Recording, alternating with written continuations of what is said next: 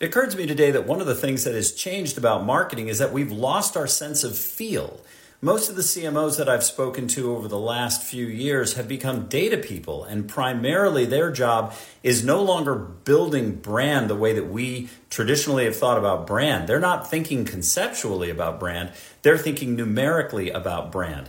And that's lost the sense of touch that was so important.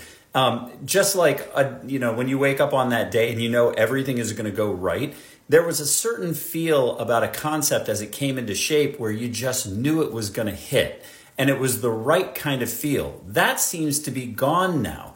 But for the businesses that still remember what it meant to have a brand that stood out because it stood for something and it said something that felt right, there's such an absence of that in the market now that if you're willing to put that in play, I truly believe there's no ceiling for how big or how fast you can go with your business.